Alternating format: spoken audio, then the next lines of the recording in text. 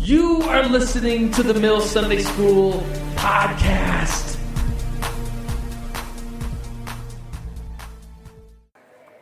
Turn to Psalm 113, Psalm 113.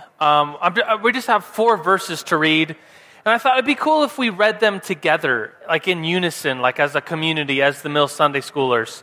So, would you like to read along with me? Anybody?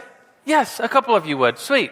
So let's read along. Let's read it in unison. You could look up here so we're all on the same version of the text. But we're going to read Psalm 113, 4 through 6. And look and see as we read if you could see God's bigness and His nearness at the same time. So let's read it together, shall we? It says, "The Lord is exalted over all the nations, His glory above the heavens. Who is like the Lord our God? The one who sits enthroned on high, who stoops down to look on the heavens and the earth." Let's pray this morning. God, we do praise your name, your holy name, for being awesome and great and huge and mighty and wonderful. And God, we also praise your name that you are near and close and so imminent, and you're in this room and inside of us, and we can know your presence. We can talk to you. We could right now as we talk to you. So God, we thank you for this nearness and bigness of your nature. We praise your holy name. We worship you, Jesus. And everybody screamed, Amen. Sweet. Well, I want to tell you a story. It's a story about me when I was in high school. And when I was in high school, I lived in Germany, of all places, because my dad was in the Air Force and we were stationed in Germany as a family. And so it was really cool that like towards my junior and senior year, I had a group of friends that were really into traveling. Kind of like myself, I was into like seeing the sights and doing the things. And my parents just let me like get on the Euro rail and like go visit cities. And they're like, make sure you're back by Sunday. And it was just really cool. I mean, we had a plan and we'd tell them the train schedule. They make sure everything was pretty legit at least. And we just got to travel. It was so cool. So me and a couple friends one time, I think one of our very first trips is we went not too far away. I mean, everything is close when you are in Europe already. It's like going to Denver is like going to Paris. It's like really sweet. So anyways, got on the train and went to the city to see this building. Does anyone recognize this building? It's in the city of... Somebody said it. No, it's not Notre Dame. Close. It's Cologne. I heard it. It's Cologne, the Cathedral of Cologne. It does look like Notre Dame because it's in the Gothic style, but this actually is larger. This is the largest Gothic style church in the world. I think second highest spires of any church in the world. The biggest facade, that's like the facing thing that you see here.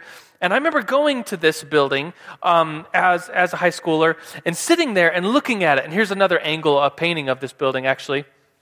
And it's the most visited tourist site in all of Germany, in Cologne. And I remember sitting there with my friends because we had our whole day was about like looking at this building and getting lunch and coming back on the train. It was pretty sweet. And so I remember sitting and eating lunch and talking about the building, and we were all kind of I guess we were like pseudo-intellectuals. I guess as pseudo-intellectual as you can be in high school. But we were sitting around talking about the building, the architecture, what we thought the artist's intentions were when they made this building. And by the way, this building took 600 years to make. Turn to your neighbor and say, what? 600, can you imagine like some buildings like you're like, man, there's 6 months, they're taking forever, what are they doing? Or like 6 years would be like, come on already, just finish the building. But 600 years of like various additions onto the buildings, and so just think about that for how long, how many lifetimes that is. That's pretty sweet. Anyways, and it's a pretty awesome building. So we're sitting around looking at this building, eating lunch, talking about it, and talking about we were a group of Christians, so we're talking about how the building points upwards. You could see the 2 spires, and we're like, how that points upwards, and you look up at it. If you're like down below where those people are, they look like little ants, and you look up, you like have to step back, and you're like, wow, it just keeps going. And so it represents, to us, we were just talking about how it represents the awesomeness of God, how huge He is, how big He is, how overarching God is, and how huge He is. And then as we got closer to the building, you look at the building, you see the insane amount of details that were put into this building. You look at like a little corner has like these saints, and you look at like what they're holding, and on what they're holding has details. Or you look at like the door, and you see like, gosh, it's like a lion head, and then like you look on the side of it, and there's like flower designs, and it's just like everything is just like bursting with all these details. And we thought, well, that has to represent this idea that God is close, that God is near to us, that God is actually coming forth in his creation through like the representation of a lion. God is coming out, and we experience him through his awesomeness and his bigness, but also through the details of his creation and how we could experience him in life. So these two ideas, that God is big and that God is near, is what we thought about as we looked at this cathedral in Cologne, which if you research it in the history and you research the architecture, that's exactly what the architecturist, what's it called? Architect was going for, this bigness of God, and yet God coming forth in the details. And so I just thought that's how we're going to begin today, with these two big ideas. A, God is big, and B, God is near. So that's what we're talking about today here in the Mill Sunday School. So welcome to the Mill Sunday School.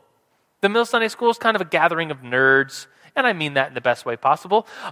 People that like to go a little bit further, to dig into things like theology.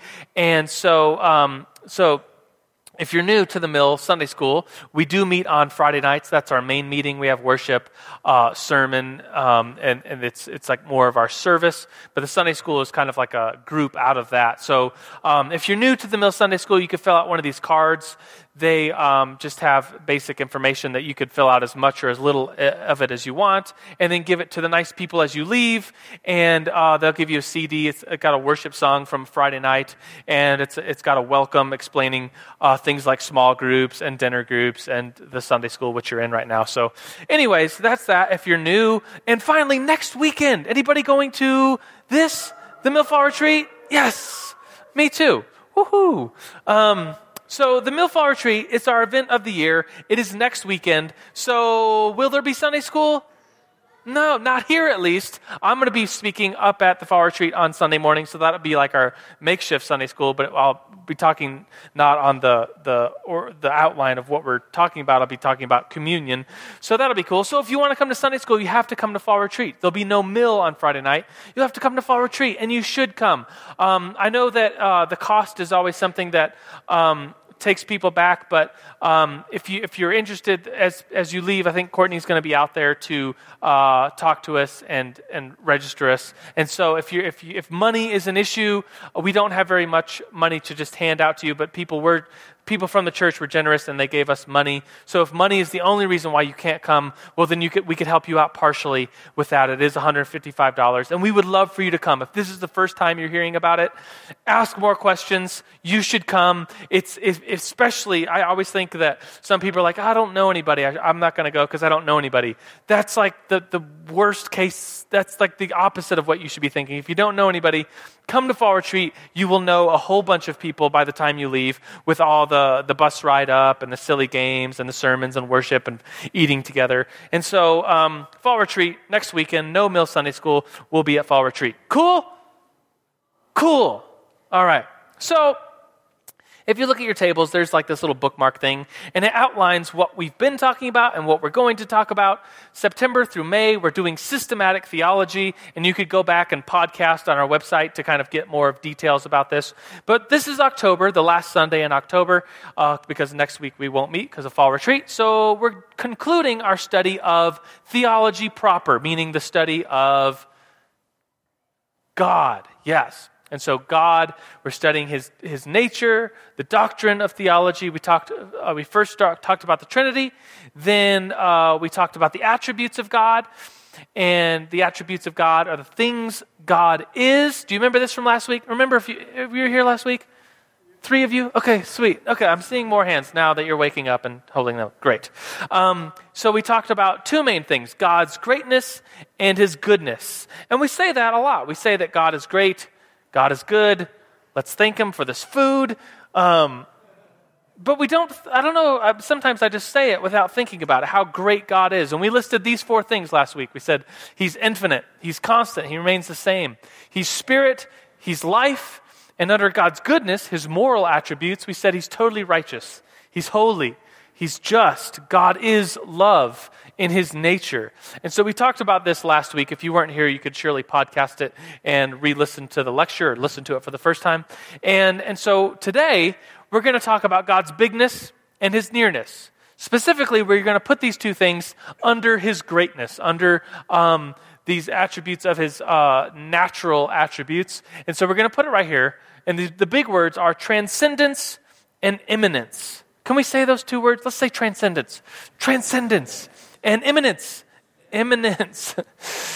So you're just like looking at me like, give me some more coffee. That's all cool. Hopefully you'll wake up by the end of it. So let's carry on. So let's define these two things. Let's first talk about transcendence. Transcendence, by definition, is this: a state of being above and beyond the limits of physical existence. And we mean that about our God. We would say that he is big. He is awesome. He's totally other. He is infinite. He is the omnis, omnipresent, omnipotent, omniscient. He knows everything. He's all-powerful. He's everywhere. He's totally other. He's outside of, if you're into the like space-time physics, quantum mechanics kind of stuff. He's outside of space. He's outside of time, and to even begin to think about that is pretty insane. But that's what we would say about God. He's totally other. He is not being limited by physical existence. So, I have a discussion question for you. And if you're sitting at a small table, you could join a bigger table, because bigger is better in this case. And so, hopefully it's an easy discussion question, and hopefully you could dive into it, because the question is quite simply, how big is God? You're like, he's pretty big. And you could end it right there. But then try to talk a little bit more. Say, do you have any helpful analogies for thinking about something that is really uncomprehendable? I mean, we can't comprehend how big, how transcendent God is. But maybe there's some analogies. I know I could think of one, and I'll share with you the one I have in just a second. But communicate with your friends, make sure you know their names, and then talk about how big God is. Ready, get set, go. All right. I have a microphone here, and I'll come out. I have an analogy to give you, but did you at your table have any thoughts? Okay, two. I'll go with Josh Van Ettinger first. You guys notice Josh is back? He was in Cali for like 6 months, and now he's back. So, if you know Josh, you got fans here, Josh. Cheers. All right, so this cup in relation to the entire universe. This cup is the universe. The rest of the universe is God. Boom. I like it. Not just good enough. And I mean that in a good way. It's like good enough. Dan Porter. Some people are embarrassed at your group for what you're going to say? Because I said Jesus was black. It was a joke, though. It was a joke. Well, he was definitely darker skinned than me, so I'll give you props. We said God was like time, because time is everywhere. It stretches through all of existence, even though I guess God is out of that, so I just disproved my own thing. But it sounded good at the time. So God is like time. He's everywhere, but then he's even outside of that. Yep. So that's pretty awesome, pretty big. Anybody else? No? Okay, here's my analogy. You have one? Jill? You want to share? Okay, I'll run the mic to you. I'd love to have a third one. Go ahead. I'm just saying that, even when God reveals, even one of his attributes, say he reveals a part of his love, you still don't know. You're not any closer to knowing the fullness of God's love, because his love is intimate or infinite, and so it keeps going. So. Yeah, so if we could describe love, and we're like, yeah, God is love, and we're like, yeah, high five each other, we totally get it. It's like, no, we don't. It's infinitely more deep than what we can even grasp. And so my analogy was just to talk about the universe. Like Josh Van Ettinger said, the universe is like this cup, and then God would be everything outside of the cup. He's so much bigger than that. And so I had just a thought of how big the universe is, starting with our own solar system. And if you put a soccer ball, let's say you walk out these doors and you keep going, you're going to run into a soccer field. If you go across the parking lot, the TCA soccer field. If you put a soccer ball on the end zone of the soccer field, and you are like, okay, this soccer ball represents the sun, you would walk 27 yards to the 27-yard line and put a little peppercorn out on the field, bink, and that would represent Earth. You're like, whoa. Everybody say, whoa. Yeah, so it's like our Earth, like how small we are in comparison to the sun and space. And then you're like, okay, well, where is the next sun away? Because you know that stars are actually suns. Did you know that? It like just blew your mind for some of you. It's like, oh my gosh. So the nearest star is Proxima Centauri. I probably just pronounced that wrong, but it is very far away. How far is it away? And that's, by the way, the closest star. So when you look outside, if you go camping and there's no light pollution and everything is dark, and you look outside and there's no moon or clouds to get in the way of the light pollution, you just see how many stars there are, and you're like, dang, this is stupid. There's so many stars. It's stupid. But the very closest one, okay, so if we had another soccer ball representing it, we would walk across the TCA field going west, and we would keep walking outside of Colorado Springs. We'd walk outside of the state of Colorado. We'd keep walking to California, and then we'd keep swimming until we got to about Hawaii, and then we'd keep going, and we'd be closer to China than we were to the United States, and we'd drop that soccer ball in the middle of the ocean, and that's where the next nearest star is besides our sun, which is a star. And I just thought, okay, that's pretty big. That's like stupid big. And for God to have created that, it just gives me this sense of like, okay, I can kind of comprehend a soccer ball on a field and a soccer ball out in the ocean, but then it's like, well, that's just the first closest star.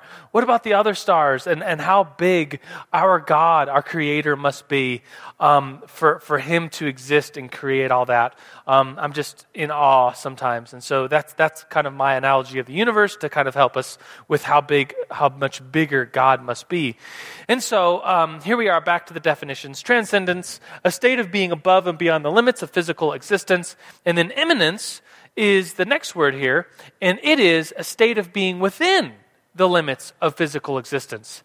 And by that we would say that God has, in a way, limited himself, and here we are in this tiny little peppercorn, going back to the analogy, and God has come to us, this tiny little peppercorn of a planet compared to the sun and the spacings I just mentioned, and here he is, listening to us, listening to our prayers, hearing us, entering into our time in a way. Of course, he is still transcendent, he is still outside of time, but he's inside of our time, guiding, protecting, preserving us and the creation that he has made, and how awesome that is that he's here, that he, on this tiny little peppercorn of a planet, he has come here and he loves his creation. He created us, and there's this love, and it's both at the same time. It's both the transcendence, he's big, he made it all, and it's both this immanence at the same time, that he's here, he's with us, he's omnipresent, and he's watching and loving us.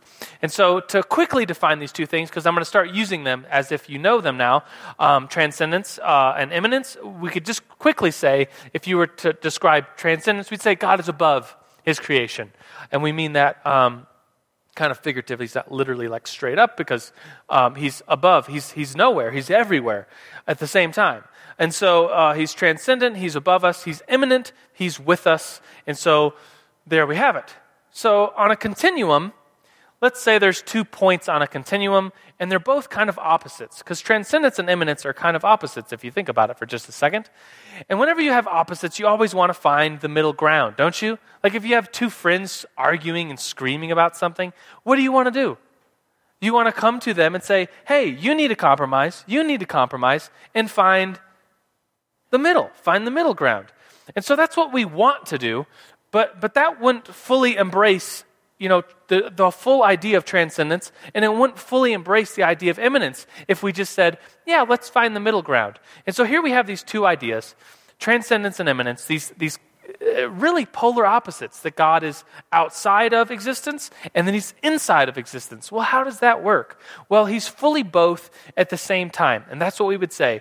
And that idea is just huge, that we fully embrace God's bigness and his aboveness, and he's outside of existence and space and time, and then he's within space and time and within our existence at the same time. How can it be? Well, it is mysterious, but there's plenty of Bible verses that would say how awesome and great God is and how beyond this world he is. I think the verse we read today to begin with, all in unison, that he's above, he's high, but yet he looks down upon the heavens and the earth. So it's like this idea of him being above and beyond, and yet him being with us at the same time.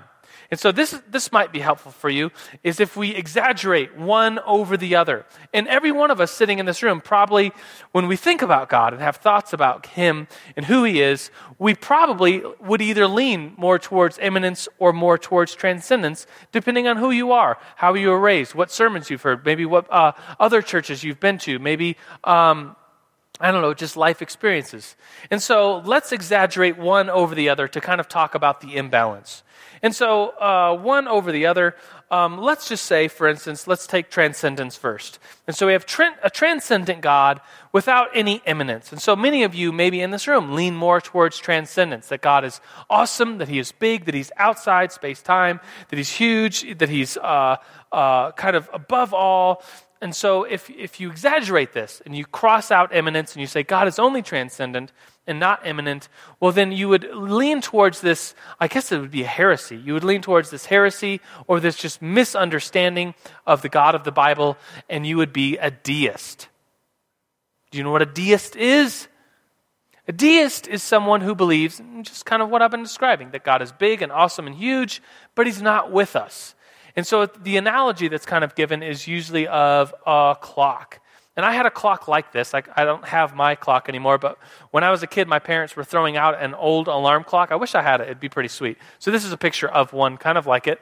And you wind it up. On the back are these little windy wind things. And you wind up the time, and then you wind up the bell, and then you set the alarm. And then in the morning, after it's like done tick, tick, tick, tick, tick, tick, all night, it's kind of loud, the physical mechanical bell actually goes off, which is pretty sweet. Wouldn't it be sweet to be woken up by one of these? No. Yeah, it doesn't have a snooze button, by the way. It's a one-time thing. So, anyways, I thought it'd be sweet. It just looks kind of sweet. I don't know. Maybe I'm crazy. So, anyways, the analogy, going back to what a deist is that God made the clock and then wound it up, and then wound up the bell, wound up other components of the universe, and then set the alarm clock down. And then God's like, okay, I made it. It's all wound up. It's going. And so I got other things to do. I'm going to be back here. There's a Coke back here. I got a burger back here. I'll just be chilling. And so there's the clock there. Just kind of the world, the universe has been left to its own to do whatever it does. And that's kind of the analogy, at least, of a deist, that a God started everything, but then kind of is somewhere else. He's pieced out, and he's not immanent. He's not with us. And just as a side note, many of our founding fathers were openly deists. And so we often say, oh, they were Christians. They believed in the Bible. It's like, yeah, they did, but they leaned towards deism maybe so much. And some of them, not all of them, namely the pretty open deists were George Washington, Benjamin Franklin, Ethan Allen, Thomas Jefferson, pretty openly deists. And we'd say, yeah, they were Christians. Well, kind of, but in the same sense that a Christian would just say, yeah, God created everything, but then he doesn't listen to our prayers. He doesn't do anything. He's not with us. He's not immanent. Be like, is that really a Christian? Well, maybe a sort of pseudo-Christian. But anyways, another example, Thomas Jefferson wrote the Jefferson Bible. You can come up and look at this later if you're interested. I'll leave it up here. But basically, he goes through the New Testament. And because he was a deist, he believed that God started everything, but then wasn't involved in his creation, and God kind of pieced out. And so Thomas Jefferson goes through the New Testament, actually just the Gospels, Matthew, Mark, Luke, and John, and rewrites it. He kind of takes all four, makes them one, and here it is. You can see the pages up here. And he takes out every instance where God would do something miraculous, because he believed that God wasn't here and present on earth. So he took out any miracle that Jesus did. He took out anything where Jesus said he was God. The story ends, I think it's kind of funny. It's not funny, haha, but funny, weird. Here's how the Gospels end, according to Thomas Jefferson's Bible. They took Jesus, they buried him, and rolled a great stone to the door of the sepulcher and departed. Wait, what? Like, where's the resurrection? Where's the fishes, the eats with the disciples? Where's Thomas touching them? No, it just ends with they buried Jesus and rolled a stone across the tomb. It's like, wait, that's a pretty huge part to leave out of the story. But for him, as a deist, he thought that God was not living and active and present in his creation, and therefore would never come to earth and be powerful enough to raise someone from the dead. So that's the ideas, pretty extreme ideas of a deist. So here we are back at this continuum of transcendence and immanence, and we'd say he's fully both, totally transcendent, totally immanent at the same exact time. And so, what if we did the other side? What if we said, well, God isn't transcendent, he's not big and above us, but he's right here with us. And so if we exaggerate immanence and say, oh, God isn't really big and above all, he's not really in control, but he's our friend. He's our boyfriend, maybe. Like if you've ever heard someone talk about, yeah, Jesus is my boyfriend. Oh, really? That's kind of weird, because he's in lots of ways, but the more than the theological way is that he's transcendent. He's totally above you. He's not just your boyfriend. You can't just date him. That's weird anyways. So moving right along. The theological principle behind an exaggeration of immanence without any transcendence is something called animism. We could also call it pantheism. I'll explain the difference in just a second. But it's basically this idea that's actually pretty popular. Maybe you haven't thought about it being popular, but people like to talk about God. Like, let's just say you leave here and you go to the Walmart or wherever it is you go, and you talk to people and you're like, hey, what do you believe about God? And they might say things like, oh, I like to believe in a God that's loving. I like to believe in a God that helps me. I like to believe in a God that is right here and that I could talk to. Or I like to believe in a God that's my friend. You would hear some of those things. Maybe it's just me. I live in Manitou Springs, and so there's lots of like mysticism and animism. And people talk about, the spirits of the earth. Oh, Pikes Peak, the spirit of Mother Earth in Pikes Peak, or the spirit of Mother Earth in the trees, or the wind, or the sun. And it's all these spirits, like the spirits, like the gods or God is so immanent that there's no one God above and beyond anything, but yet there's spirits of the created things. Excuse me. Here's two movies that would represent animism or pantheism. Avatar and Pocahontas. Have you seen these movies? I'm sure you have. No? Okay. Well, Avatar, if you've seen Avatar, you know that there's this spirit of, what's it called, the Iwa?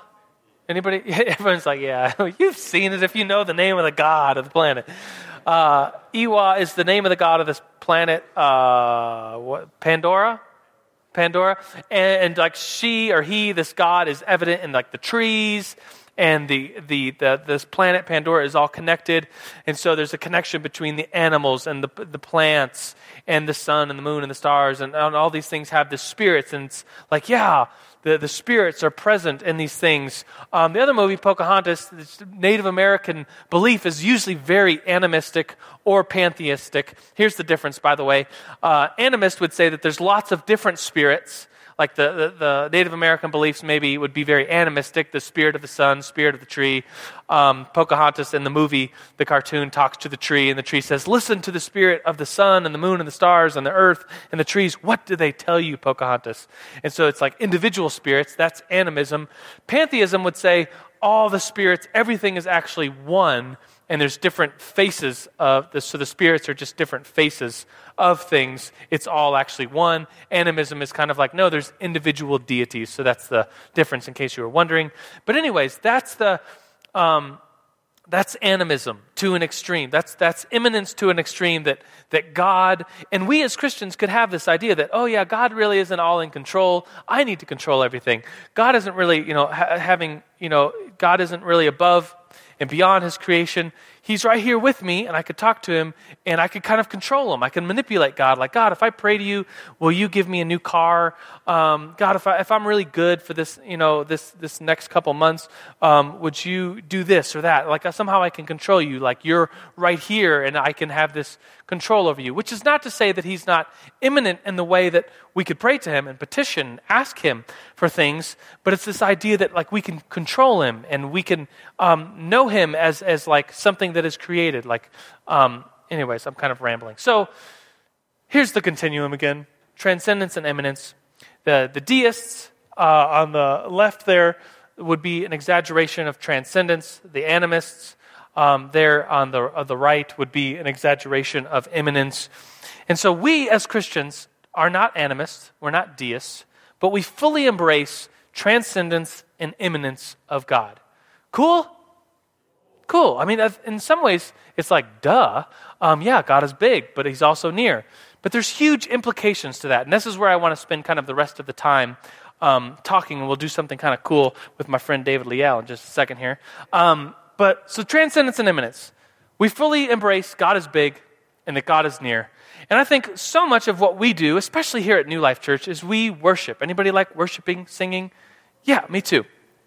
So usually like half of our services, if you go to the mill on a Friday night or you leave here and we all go to the big service together, you will sing for half of the time. And then the other half of the time we'll listen to a sermon and proclaim God's word. But that first half of the time, is at least how we do it at New Life, we're worshiping.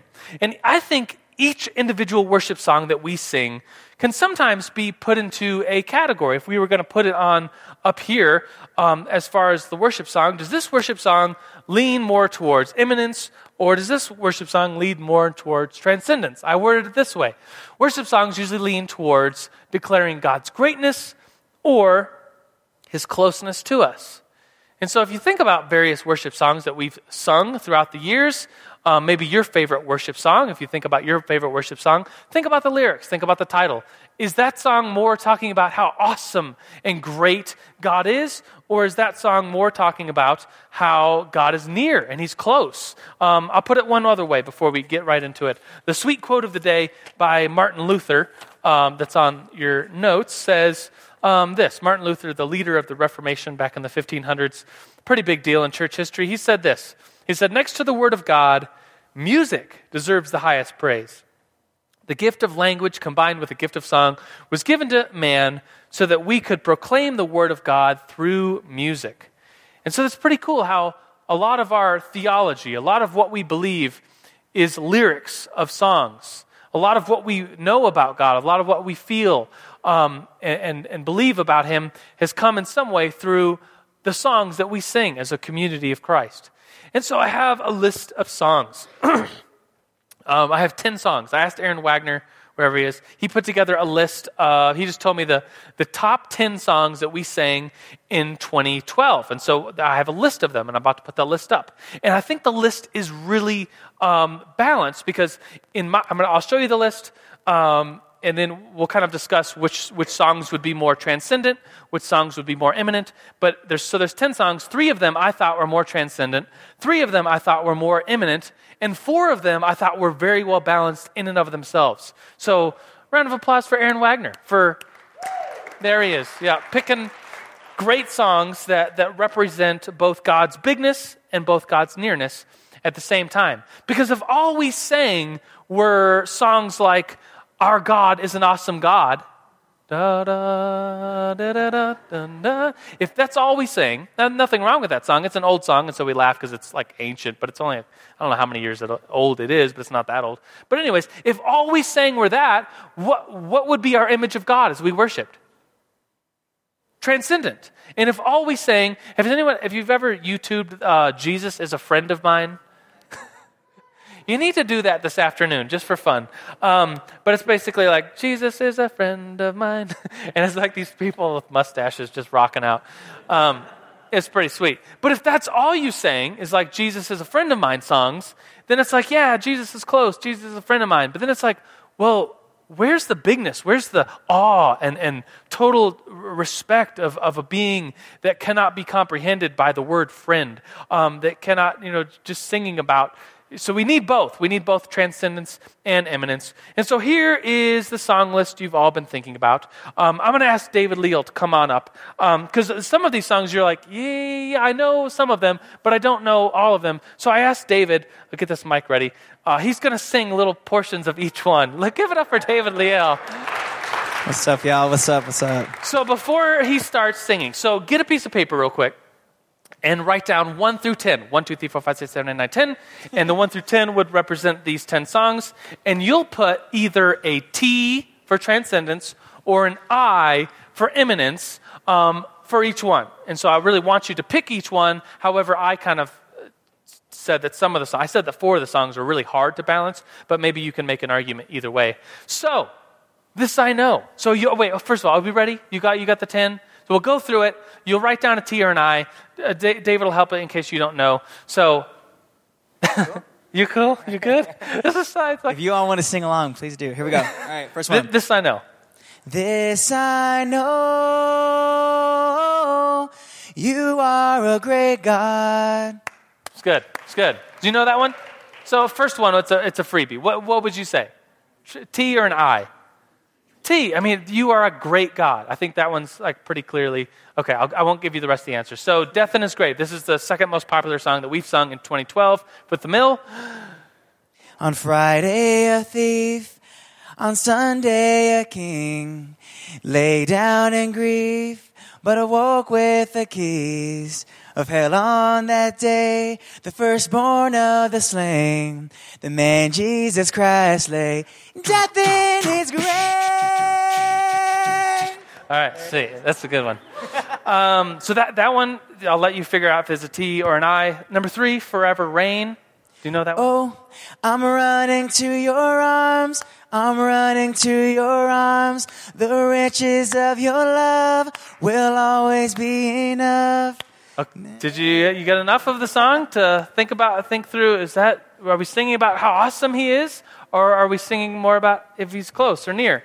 What's next? Number 4, Here in Your Presence. Should be pretty obvious just from the title, but here in Your presence, we are undone. That's good. We got David Leal here. Do you guys know him? He's in the choir. He's pretty. He's always singing something. So I just thought, if anybody could sing just randomly on, including "Careless Whisper" by George Michael, and this is our song, man. Here we go. We're not gonna sing that. We were on a mission trip together, and we annoyed Daniel Grothy to the point of tears. But anyways, let's move on. Moving on. Moving right along. Great I Am is right. Number 5. Is that where we're at? Number 5. Great I Am. Hallelujah. Holy, holy, God Almighty, the great I am. It's a good one. Our God, number 6. You know that one? Mm-hmm. Our God is greater. Our God is stronger. God, you are higher than any other. What do you think? What'd you write down? T-I? Don't say yet. We'll go through these. 3 more. Right? No. 4 more. Stronger, right? Is next. Number 7. You are stronger. You are stronger. Sin is broken. You have saved me. It is written. Christ is risen. Jesus, you are Lord of all. It's good. Number 8. Never Once? Mm-hmm. You know that one? Never once did you ever walk away. Never once did you leave us on our own.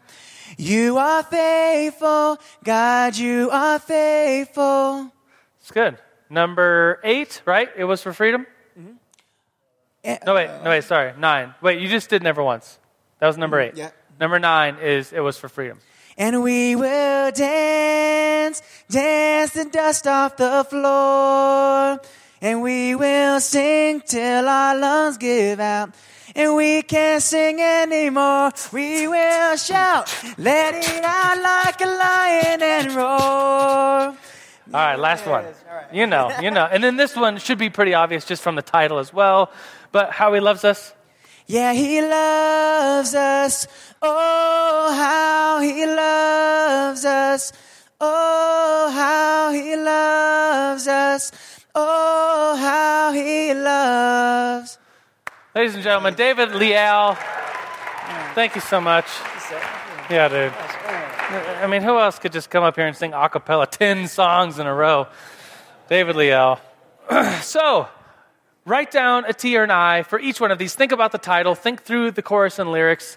And then talk amongst yourselves for just maybe a minute or two. Compare answers. Kind of come up with a table. Maybe argue back and forth. Like, oh, this lyric says this, so it's transcendence. This lyric says this. Eminence. Ready, get, set, go.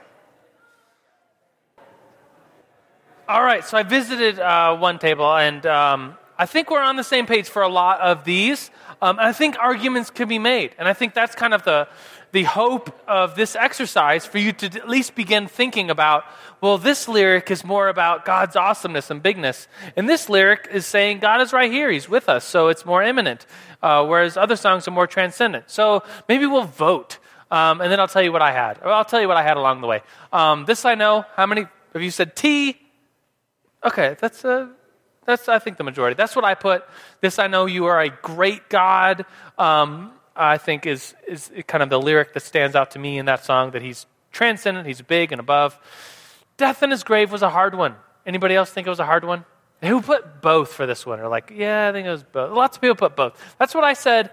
Because I think you could see things like, let's see, the lyric that says that God laid death. The idea is that God laid death in its grave. And so that's like a pretty transcendent idea, that God killed death, which is kind of a pretty... I mean, this whole song is, out of all the songs, this one was the hardest, and I think in some ways it's maybe the best, because it's like, yeah, which one is it?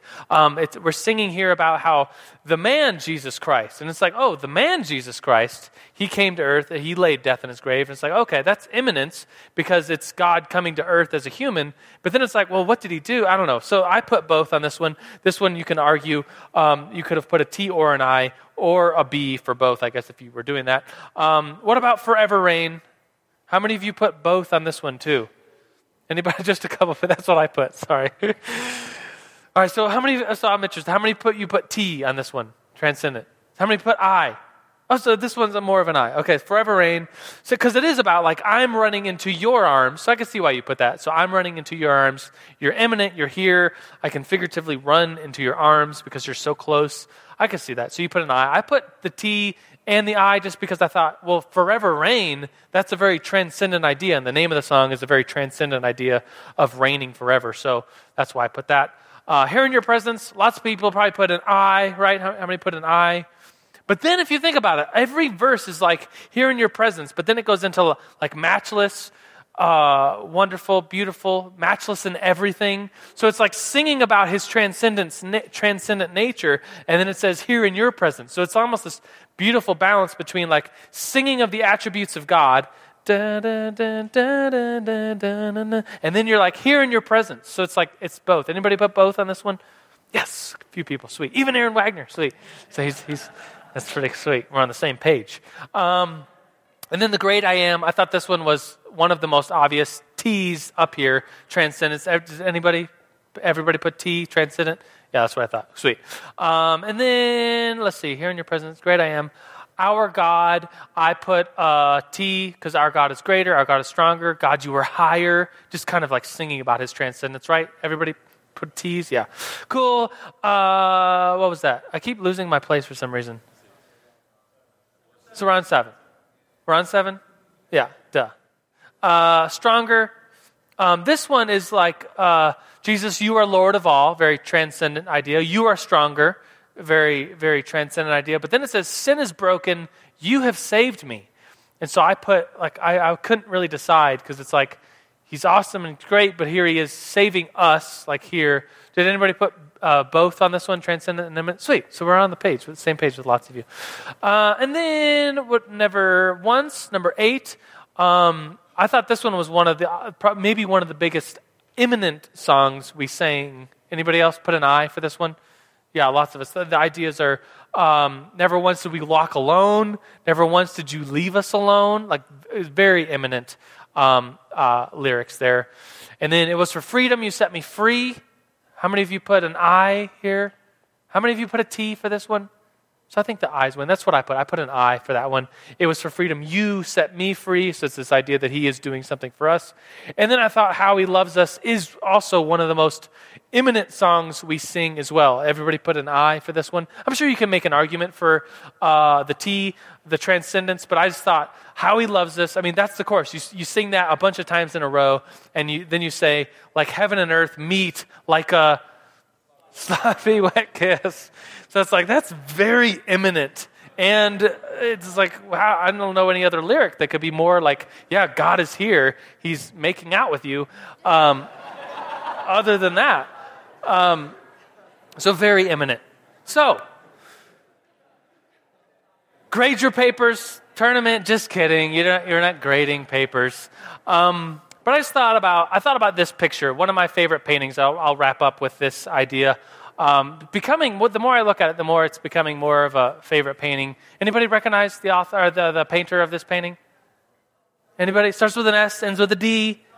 Yeah, Salvador Dali. He painted a little while ago within our century, and very is he a cubist? Is it cubism and real, like a realist cubist kind of painting? And so here's Jesus. Like it's very interesting how where the perspective of this from one perspective, you're looking down at the cross, but then the other perspective, you're looking across, I think, the Sea of Galilee, and there's fishing boats.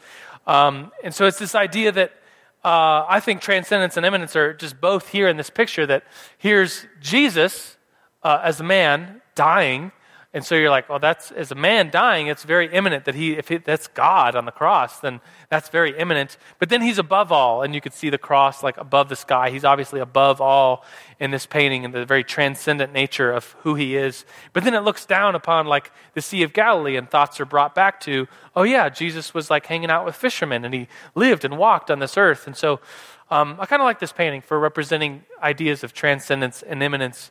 And one last idea before we close is this idea that we'll get to in another month when we talk about the problem of evil. But I just think about the problem of evil and transcendence and immanence, how when something bad happens, we still have to say, God is huge, and he's above all, and he's in control, he's transcendent. And yet at the same time, he's here, he's with us. And as I look at this painting, I think, if you've ever experienced a bad time, which all of us have, we could ask, well, where was God when that bad thing happened? Well, he was overall. He was transcendent. But at the same time, he's not a God who is so far off that he hasn't suffered. He's not a God who's so far off that he doesn't know what it's not like to have a bad day. And so I guess we'll close with this. I think there's a lot of theology today and a lot of fun with the implications. But let's pray to our God who is both transcendent and immanent. And so, God, we do proclaim those two things about you. We proclaim that you are a God who is above all and big. And we proclaim that you are here and you are with us at the same exact time, this transcendence and this immanence of your nature. God, we thank you for that. I know that you are no other way. You are who you are, God, and so we worship you. But we praise your name. We thank you that you're here, you're with us, you haven't gone away. We praise you that you're in control, that you love us, and you have all things working out. So, Lord, we praise your holy name. We thank you. We worship you. And everybody said, amen. All right, friends, go in peace. We'll see you next week if you go on a fall retreat. Peace.